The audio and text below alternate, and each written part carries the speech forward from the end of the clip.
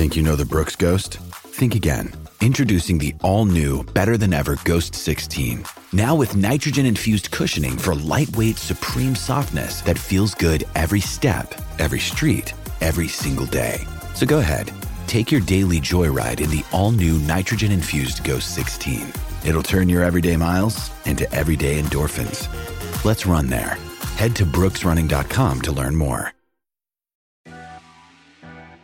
Good Thursday, everyone. Welcome to the VolQuest.com Mailbag podcast presented by our good friends at Exterior Home Solutions. We appreciate their continued support of VolQuest, and we encourage you, if you're in East Tennessee, to give those guys a call and support them. You can give them a call today at 865-524-5888. That's 865-524-5888. They take care of all the things you need. Your number one choice in roofing in East Tennessee. If you got a deck you need an add-on, you got a fence, whatever you got going on, they can check it out. They can take care of you at Exterior Home Solutions. We've got a bunch of questions to get to in the mailbag.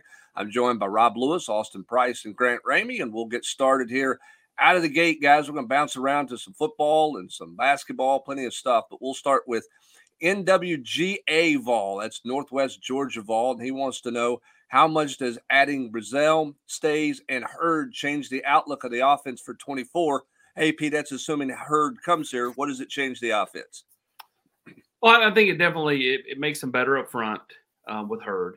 Providing that one finishes out, right? I mean, he's yet to officially announce anything, but again, continue to feel great about Tennessee's spot there. And then, if Brazel produces at the same rate he did at Tulane, on the outside, big play, big body, go up and get it, 50-50 ball winner. That helps.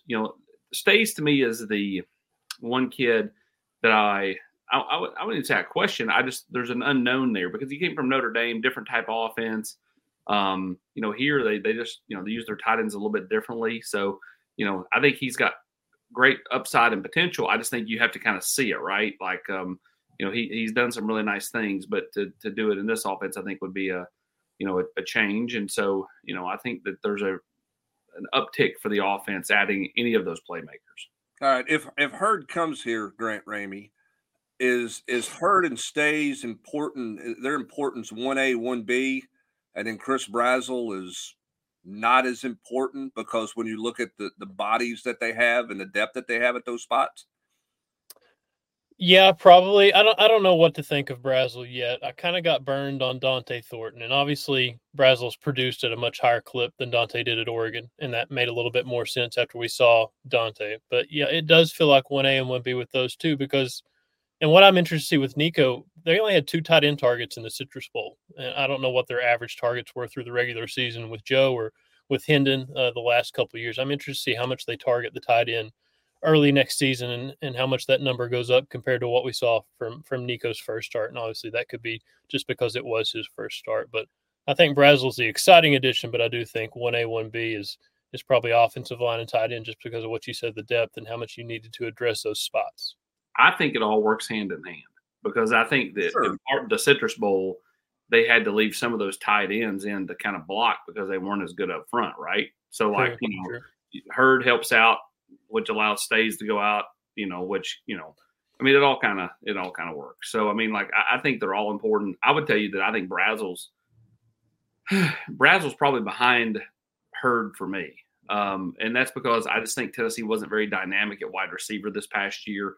I thought it was very much 2007 Vols, which is, we've talked about that, which is when they had Lucas Taylor and Quinn Hancock and Josh Briscoe and Austin Rogers, good solid players, but they didn't have elite athletes out on the outside, right? And so I think that, Brazel's got the possibility to be an elite guy on the outside. Yeah, to me, I've got to take Stays just because of the importance of the tight end to the offensive to this offense. I mean, they don't play 4 wide. They're playing with a tight end all the time on the field, and I don't think Ethan Davis. I mean, they split equally 2 tight ends last year over 600 snaps apiece. So I just think that they've got to hit with Stays. Whether he produces 30 catches or not, he's got to be able to play in there and be productive. So that's where I would go 1A and 1B. But they certainly have to get more explosive on the outside. I've got more on that later today. in a football story that I'm doing. Let's go to Sam. Huh? Yeah, a little tease there. Sam Smith, 2233, has got a couple of hoops questions here. Rob, we'll start with you. Scout on Alabama for this weekend, and do we start to see Frederick take Gainey's minutes, and any concern about this basketball team lacking any depth, Rob Lewis? Well, starting with Freddie, I mean, I think you're already seated, take some of his minutes. I mean, it's not like Freddie's playing a ton right now, but I think if you broke it down, it's probably Gainey that he's taking him from. And, Jordan's playing a lot less, in the last, 2 weeks than he was in November. I mean, significantly less.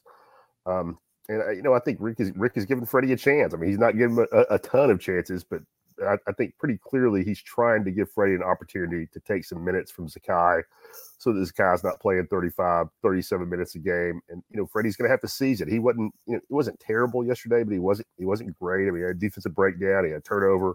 And I'm not trying to be hypercritical of Freddie, but, every time he goes out there, it's kind of an audition for him. And he needs to be pretty sound if he wants to see those minutes increase. As for Alabama, it's typical. They're going to shoot a ton of threes. They're scoring they're scoring all kinds of points. I mean, they scored 90 plus, against Missouri on Tuesday night. Mark Sears is a high volume shooter, leading scorer in the SEC at just under 20 points a game. Not nearly as good as they have been, but they play Nate Oates basketball. I mean, Tennessee going to be on, defensively, it's going to be a challenge, but Florida came in here scoring almost 87 points a game. This week, and Tennessee just absolutely took them behind the woodshed defensively. So, the way Tennessee is playing defense right now against these teams that are so offensively oriented, and especially teams that rely so much on the three, like Bama does. I like Tennessee in these matchups. I mean, Tennessee is either first or second in the SEC in defending the 3-point line, depending on what Mississippi State did over the weekend. I haven't gone back and looked, but they're holding teams to under 30%. Shooting from behind the arc. Alabama lives and dies with a three. So give me the Vols to make life tough on them. Because of Alabama's style of play, Grant, do you think this sets up for a potential another 30-point game because they want to get up and down the floor, and Knecht's going to have more opportunities? I see no reason why not after the last 3 games we've seen him play, 28, 36, and 39. I mean, that's a pretty crazy heater. And for him to be back home and to play a game that's going to be up and down with that matchup, like you talked about. I mean, at one point, Alabama was number 1 in KenPom offense and like number 102 defensively. I think they're up to in the 60s or something like that. So they've improved a little bit in those numbers. But it's going to be up and down. It should be, I don't know, a lot of offense. Obviously, Tennessee's going to try to deny Alabama's offense because that's what they do with Rick Barnes. But yeah, if it gets up and down and it turns into a Mark Sears versus Dalton Knecht, it could be a lot of points on both ends. All right, so I'm gonna call an Omaha here before we go to the next question. I'm gonna ask my own mailbag question to Rob and Grant. Grant, you mentioned you kind of got burned by the Dante Thornton love affair, right? And this is the beautiful part of the transfer portal, right? I mean, it can give it, it can take it away, it can be a home run, it can be a swing and a miss. What surprises you the most about Dalton Knecht? Rob, jump in here too. What surprises you guys the most about Dalton Knecht after seeing him play for 2 months and him being on campus for 6 months? Probably his confidence, his just kind of being that dude. I mean, and we heard stories about this out of Pratt Pavilion back in the spring. There was one story where it was one of the first workouts that they were in, and Knecht was out there, and basically somebody said, "Yeah, you scored like you have against other, not at this level, I guess." And basically Dalton said, "Somebody come out here and try to stop me." And basically they started putting money on it, and Dalton took somebody to the rack and scored, and he started flashing the money signs like, "Pay me my money." Like, that's the kind of confidence and kind of edge that he has as just some kid from the Colorado suburbs is crazy to me. So that's the most surprising. Obviously, his production and, for him to have the dip that he had for 3 or 4 games in December and to come back and to do what he's done the last 3 games, 103 points and, all these 20-point halves and scoring 20 out of 22 against Florida in the final 7 minutes of that first half. I mean, it's crazy what he's doing, but just the fact that he has that edge to him, that confidence, he's as good as he knows how good he is, and he goes out and shows it.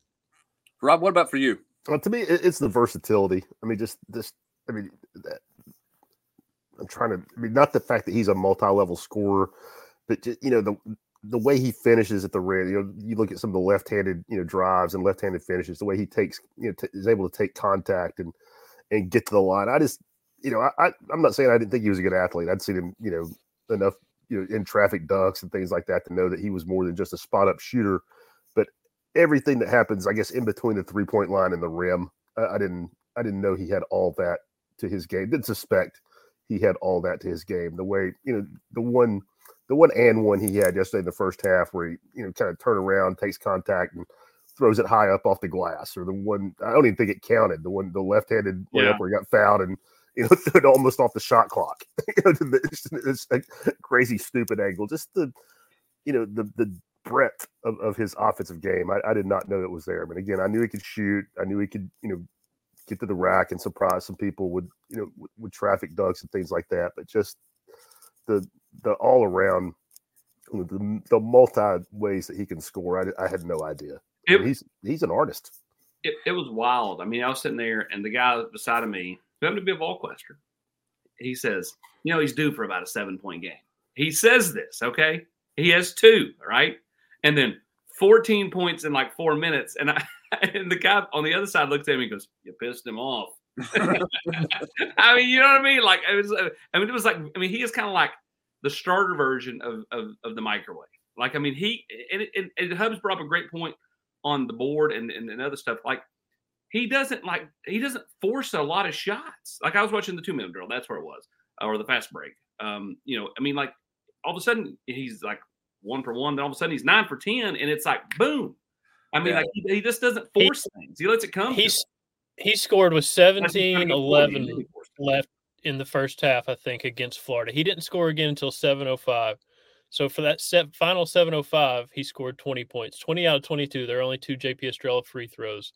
9 for 10 from the field. 3 for 3 from the 3-point line. Something like that. I mean, that's absurd to me, that how much he produced in such a short amount of time. I mean, it felt like anything he put up was going in.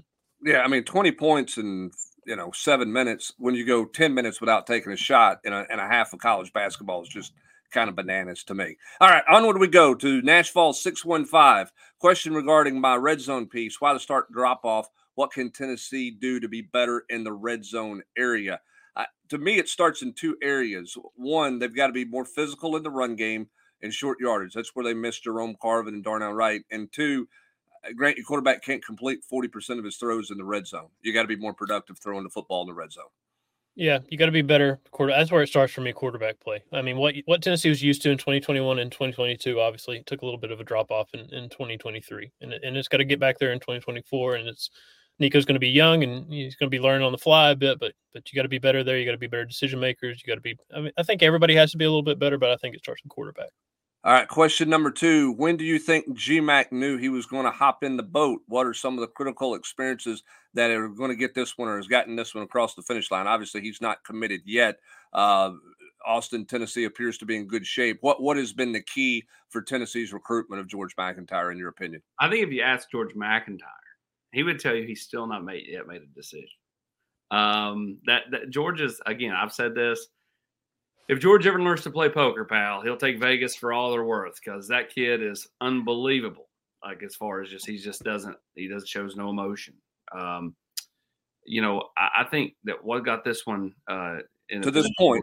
Yeah, what got this one in the position that it's in right now is the fact that he's just very comfortable here. It was lengthy conversations with Josh Heupel, lengthy set downs and hangout sessions with Josh Heupel when he would come on campus. Whereas, like, you go to Alabama, and no offense to Coach Saban, he kind of had his method, which is more like, it's more structured, right? I mean, every moment of Nick Saban's day is like, all right, from this, from 3:05 to 3:07, you're going to go and you're going to, say hello to the moms and dads. From 3:07 to 3:09, you're going to say hello to the aunts and uncles. And so, like, at Alabama, it's way more structured. So you get less time. And so I think the time that he spent with Heupel and just hanging out, and Joey Halsley, as that relationship has gotten better and better and better, I think really was the thing that's kind of put this in the position that it's in right now. All right. Nashville 615's last question. Rob, will go to you. Honest take on the Alabama hire. Another day is here, and you're ready for it. What to wear? Check. Breakfast, lunch, and dinner? Check. Planning for what's next and how to save for it? That's where Bank of America can help. For your financial to-dos, Bank of America has experts ready to help get you closer to your goals. Get started at one of our local financial centers or 24/7 in our mobile banking app. Find a location near you at bankofamerica.com/talktous. What would you like the power to do? Mobile banking requires downloading the app and is only available for select devices. Message and data rates may apply. Bank of America N.A., member FDIC.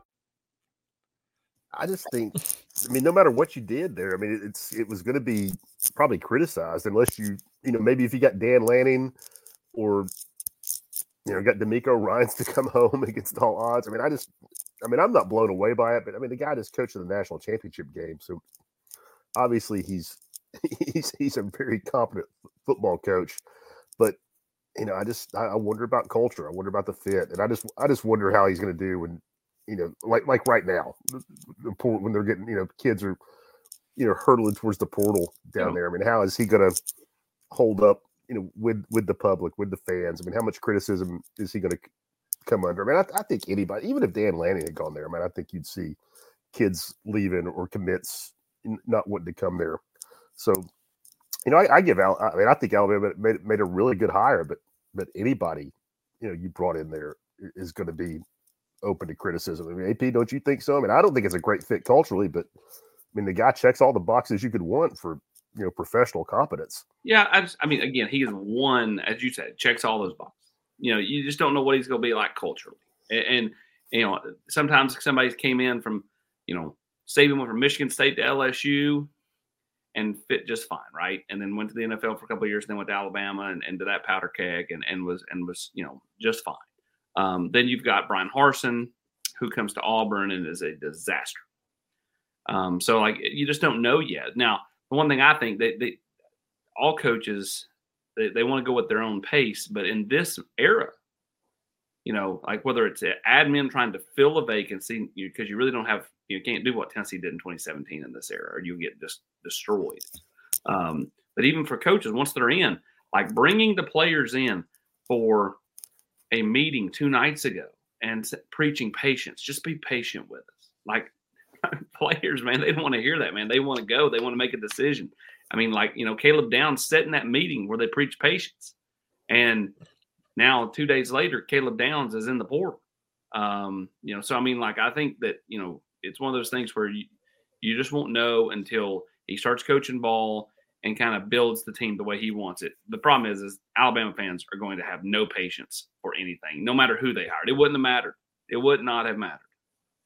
No, nobody has any patience, but particularly them, given the success that they have had, there's absolutely zero patience there. All right, we've got a bunch more questions. We're going to get to as many of them as we can here in the Mailbag podcast. But first, a message from our good friends at Exterior Home Solutions. It's one of those phone calls that you hate to get from your kids. Hey, Dad, a tree fell on my house.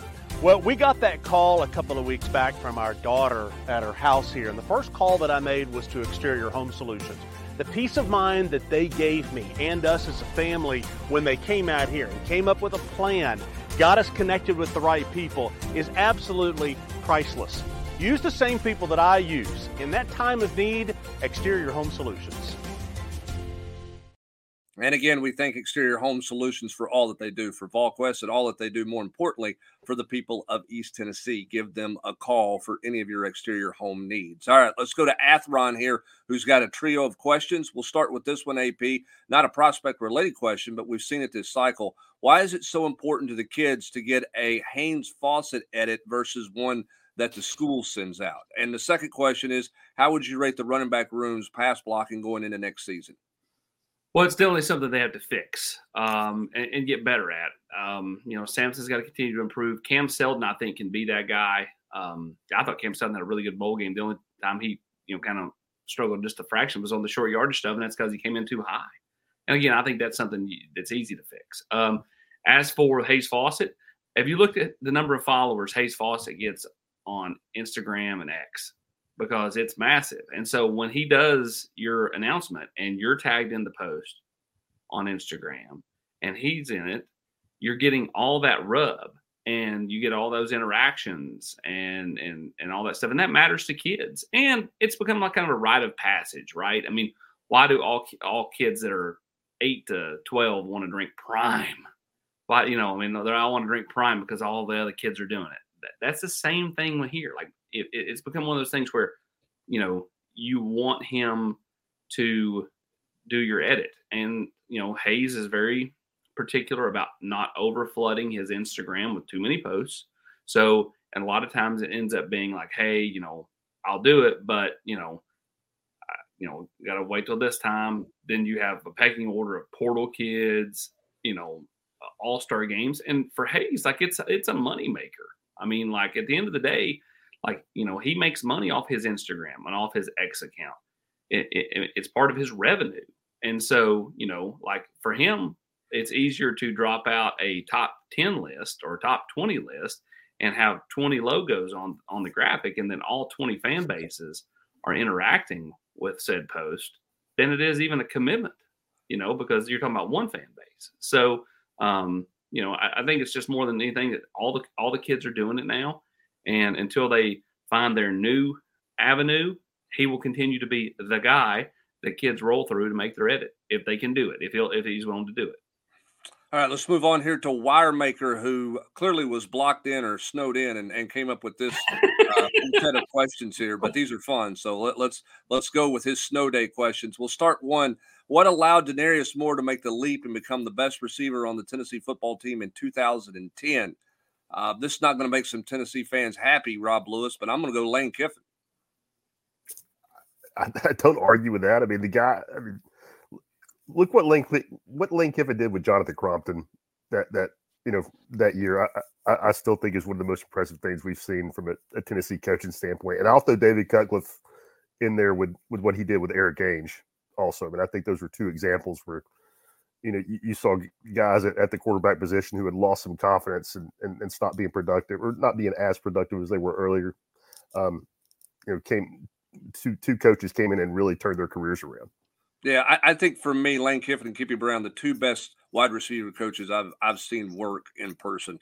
I think Lane Kiffin's been a successful receivers coach. He's made receivers a lot of money everywhere he's been. Grant, what held Jabari Davis back from being an all SEC running back? You're asking me? That's a great question. I don't know, because I was probably in 7th grade when Jabari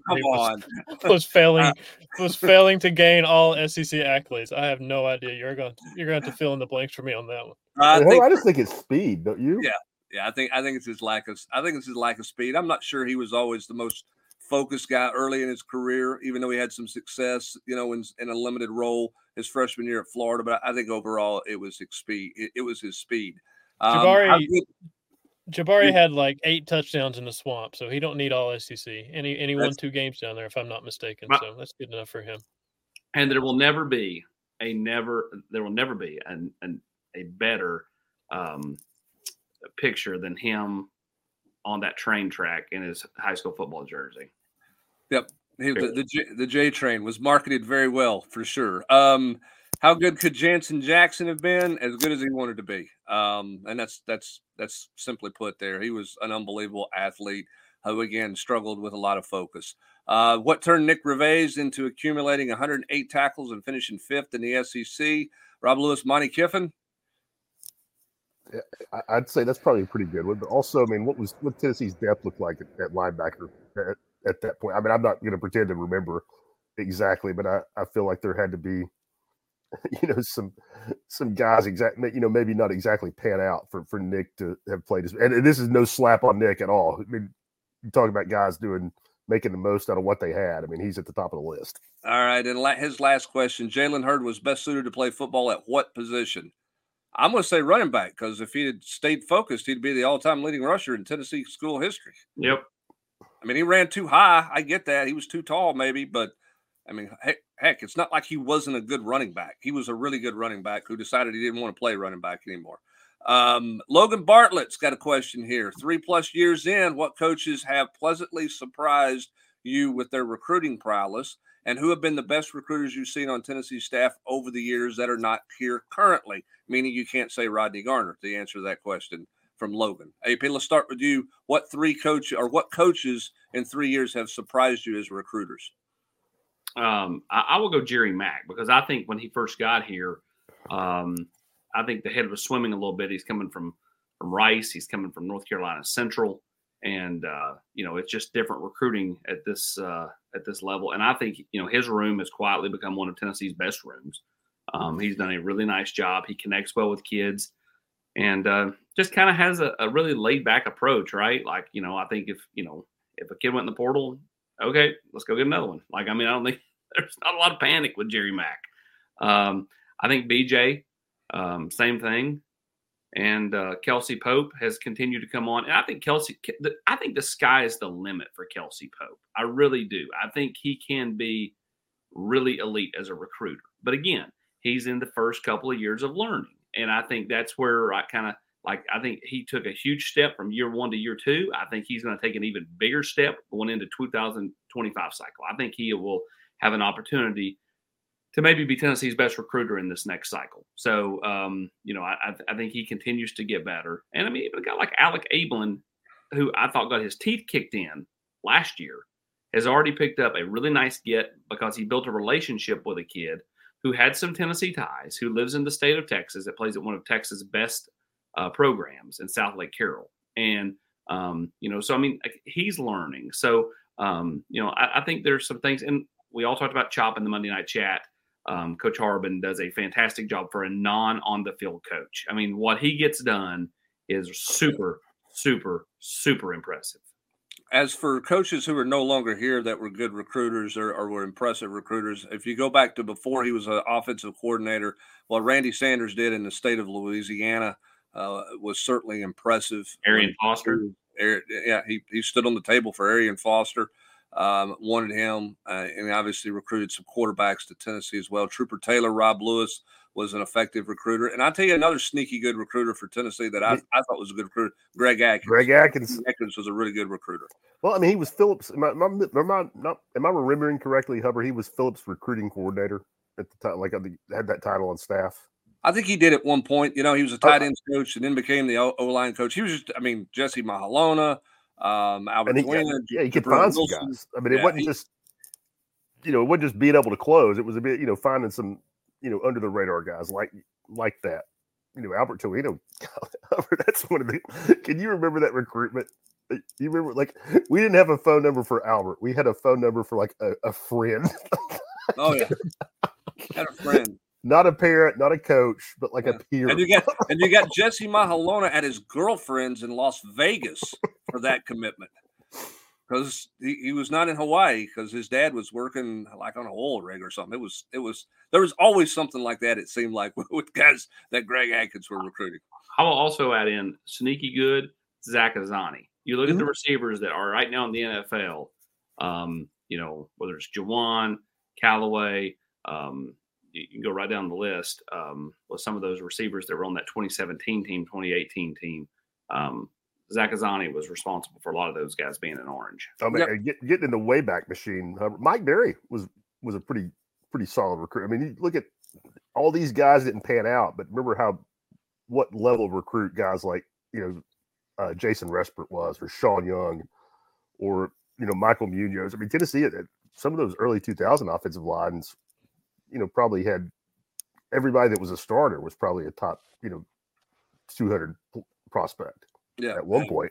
Yep, certainly. Recruited the Midwest effectively for Tennessee. All right, Brazil's got a question here. Grant, since Rick Barnes can't coach forever, let's say hypothetically he retires in the next 3 to 5 years, give me some of your early candidates to replace him. Your favorite kind of question. You mean dust off my hot board? Yeah, dust off your hot board. Give me your 2030 hot board, because everybody knows who the best coaches in college basketball are going to be in 2029, 2030. Well, here's the thing. There's going to be two forces at work here when Rick retires. There's going to be Rick Barnes wanting to bring in a Rick Barnes guy to replace him, and there's going to be Danny White, who I don't think will want to bring in necessarily just a Rick Barnes guy to replace Rick Barnes, somebody from Rick's tree. So I think from Rick's point of view, you'd want Rob Lanier or Kim English or somebody along those lines. I think from Danny White's point of view, however many years down the road this is, I don't know where he'll be at the time. Maybe it's too soon for Tennessee fans, but I would look at Dusty May and what he's built at Florida Atlantic and the fact that he works for Danny's brother. And there's a lot of connection there between those two. You know what you're getting out of that. So I think those are the two things you got to think about. I don't know who the coaches are. I don't know what names you could throw out there at this point that would be realistic because you have no idea what the timing is going to be and when this could happen. Nobody thought Saban was going to retire the last week when he did. So who knows when it happens? I have no clue. But I think those are the two forces at work. Is it going to be a Rick Barnes guy, or is it going to be somebody that Danny goes out and plucks himself? I'd say the only way it'll be Rick Barnes guy, and this could happen, I could see him doing it, is if he retires like in June. Yes. Right. I can 100% see him doing that. But and I don't mean, I'm not saying Danny has any animosity towards Rick at all, not in the least. I mean, I think they have a great relationship. I just don't think that, Rick's going to have any say in his replacement. And, I'm not sure. And I think if that timing did happen where it was pretty quick turnaround for the season about to start, you could see an interim kind of thing where it's a one season thing and then they start fresh with a coaching search. Yeah, I don't see bring in your own guy and to go through the whole thing. I don't know. It would be weird if the timing worked out that way. It would hurt if the timing worked out that way, but it's certainly not unrealistic. Yeah, Hubbard, you know Danny better than any of us. I don't see him getting held hostage like that. Even this is all speculation. Even if Rick did try to manage it to where he could force feed it his choice in there, I think Danny would do what Grant would just said and just name an interim and do it his way. Yeah, I mean, who knows how that's going to happen, and who knows how long. I mean, I don't know that Rick Barnes is going to slow down. I don't think he thinks about it, man. I really do not. I'm with you. I don't, and I'll tell you this: I think he likes this basketball team he's currently coaching because I think the personality fits a lot of what he's looking for. You got some underdogs, right, and you got some football robot or some basketball robots out there. I don't think he's got a ton of off the court drama he's having to deal with. I think he likes the makeup of this basketball team for sure. Brzee had a second question, AP. If this youth movement in the secondary fails, does Willie Martinez get the benefit of the doubt due to the youth, or will he be a guy that is, quote, back on the hot seat since he was working on an expiring contract this past season?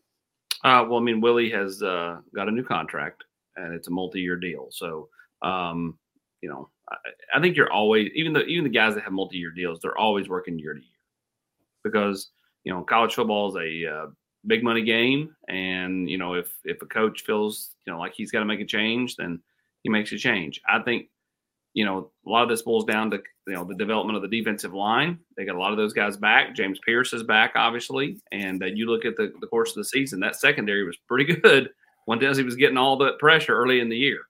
And then when the holding calls never came about middle part of the year and teams started figuring out how to just, arm tie, Tyler Barron and James Pierce, the secondary wasn't quite as good. So I think it works kind of hand in hand, but I think it's more just a year-to-year deal. But Willie's back and has a multi-year deal.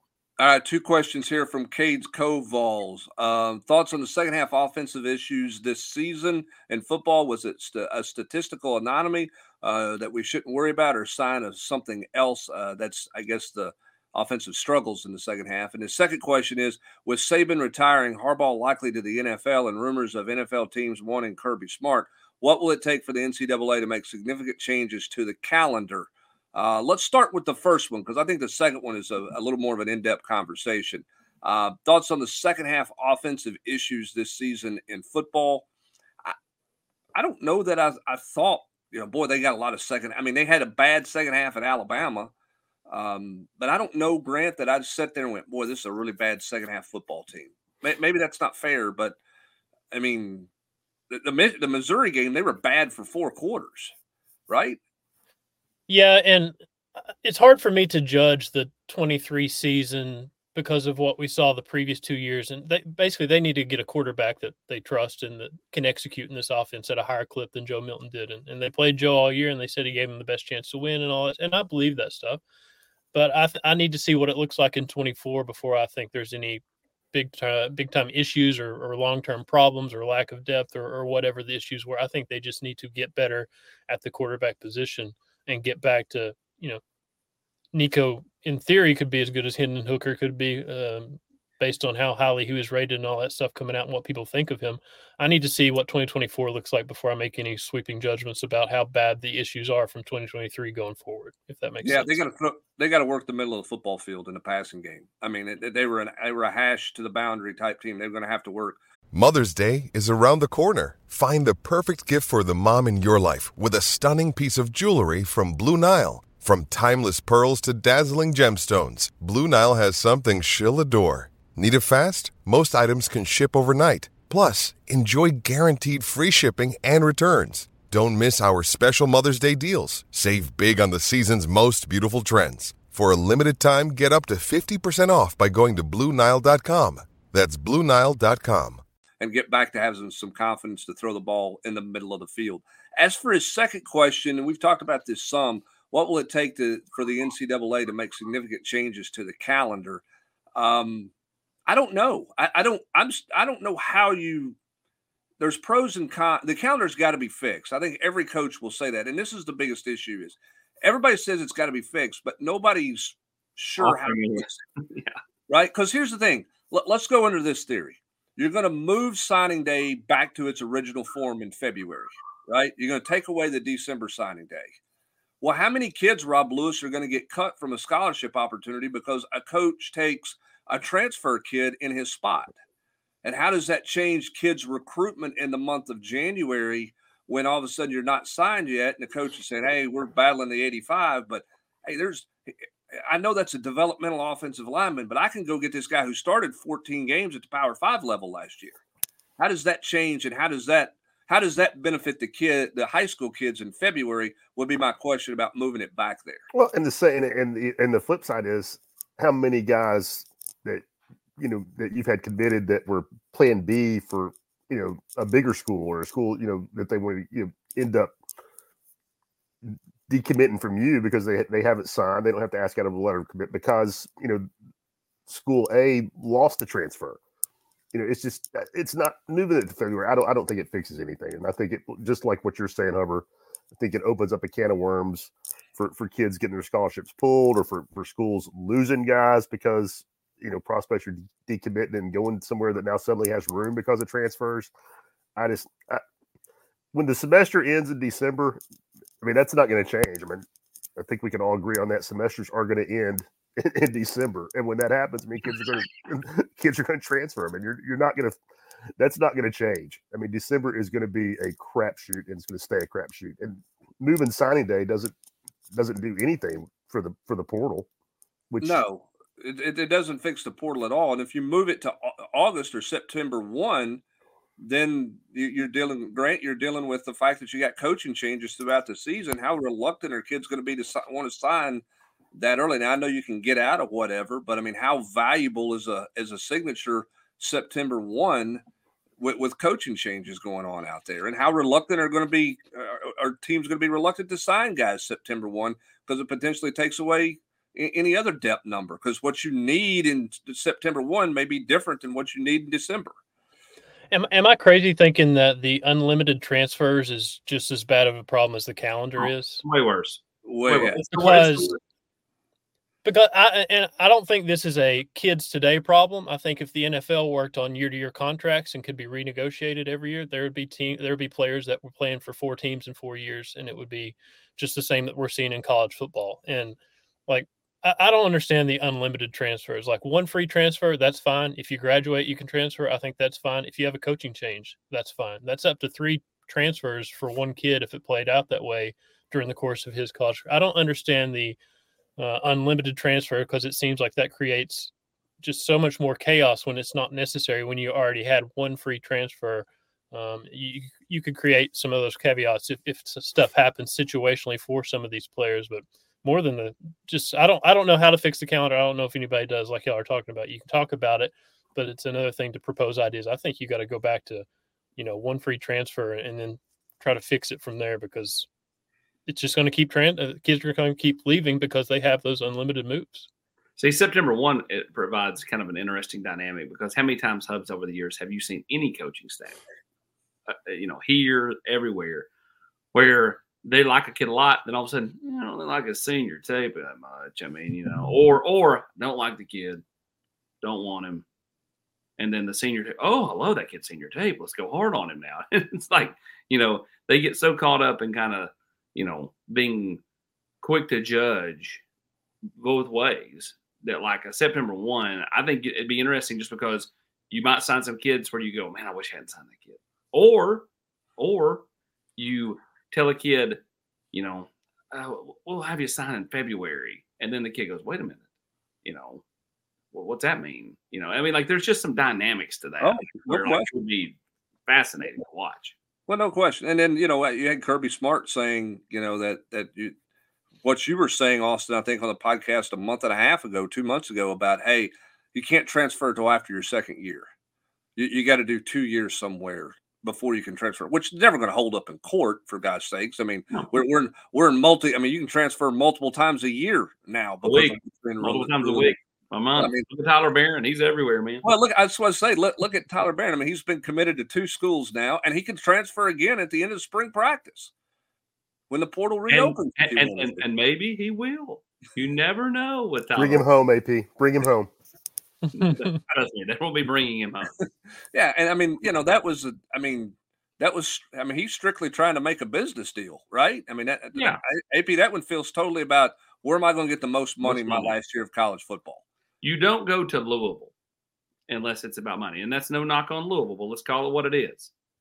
They're a basketball school who's decided to get a little bit more serious in football with Jeff Brom. But at the end of the day, they're in the ACC and they're a basketball school. Denny Crum isn't walking through the door up there. So but Brandon Huntley Hatfield is, and Tyler Barron, those two up there together. Yeah, and that's where Tyler Barron lands. And the question of the calendar is a never-ending topic. I mean, that's one that we'll be talking about in the offseason as well, because it is a problem, and it's a problem that doesn't have an immediate fix. It doesn't have a quick fix. It doesn't have an easy fix, and it doesn't have a fix that anybody's going to be able to agree upon, which is going to make – I mean, next year it's even going to be more challenging when you think about it. You're going to be in the middle of playoff games while all that is going on and decisions that you have to make. You're going to be playing playoff games or preparing for playoff games, which is crazy. But that's the world that's been created, and it's not slowing down. It's not stopping, is my point. The one last thing about Tyler is I know we probably got some extra money to go to Louisville. I would if I wasn't staying here, I would have stuck with Ole Miss because you're playing beside Walter. You're playing opposite of the Prince kid from Florida. You were going to have other pieces around you, right? Now at Louisville, you're the guy. Yeah, and now everybody's going to scheme to stop you. Yeah, but listen. I mean, if it were going to be about that, stay here. You got James Pierce on the other side here. You got 4 seniors in the interior. My point is, for 3 years, he's been looking for the best business deal he could make, and he finally decided to go somewhere. And now it's truly become, Grant, just about making the best financial business deal. That's what he's doing. I was going to say, I'll say this about business decisions. Respect for Isaiah Bond for calling it a business decision to leave Alabama. And then his next post was from the front seat of a Lamborghini, and the geotag was Austin, Texas. That's a good opportunity. Obviously, Texas in a good spot right now. But call it what it is. The kid wanted a Lambo. He could get a Lambo in Texas. Go to Texas. It's awesome. Like Live Golf. You want to go play Live Golf? Great. Just say you wanted the money. Don't say you're doing it for the betterment of the game. And you want to wear shorts and play 54 holes and get $500 million. Just call it what it is. Call it what it is. I mean, 100%. Right. And that's exactly what Tyler Barron has done, and many others have done, as Grant mentioned there with Isaiah Bond. All right. That's going to do it for this edition of the Mailbag Podcast, presented by our good friends at Exterior Home Solutions. For Rob Lewis, Grant Ramey, and Austin Price, I'm Brent Hubbs. Have a great rest of your Thursday, everybody.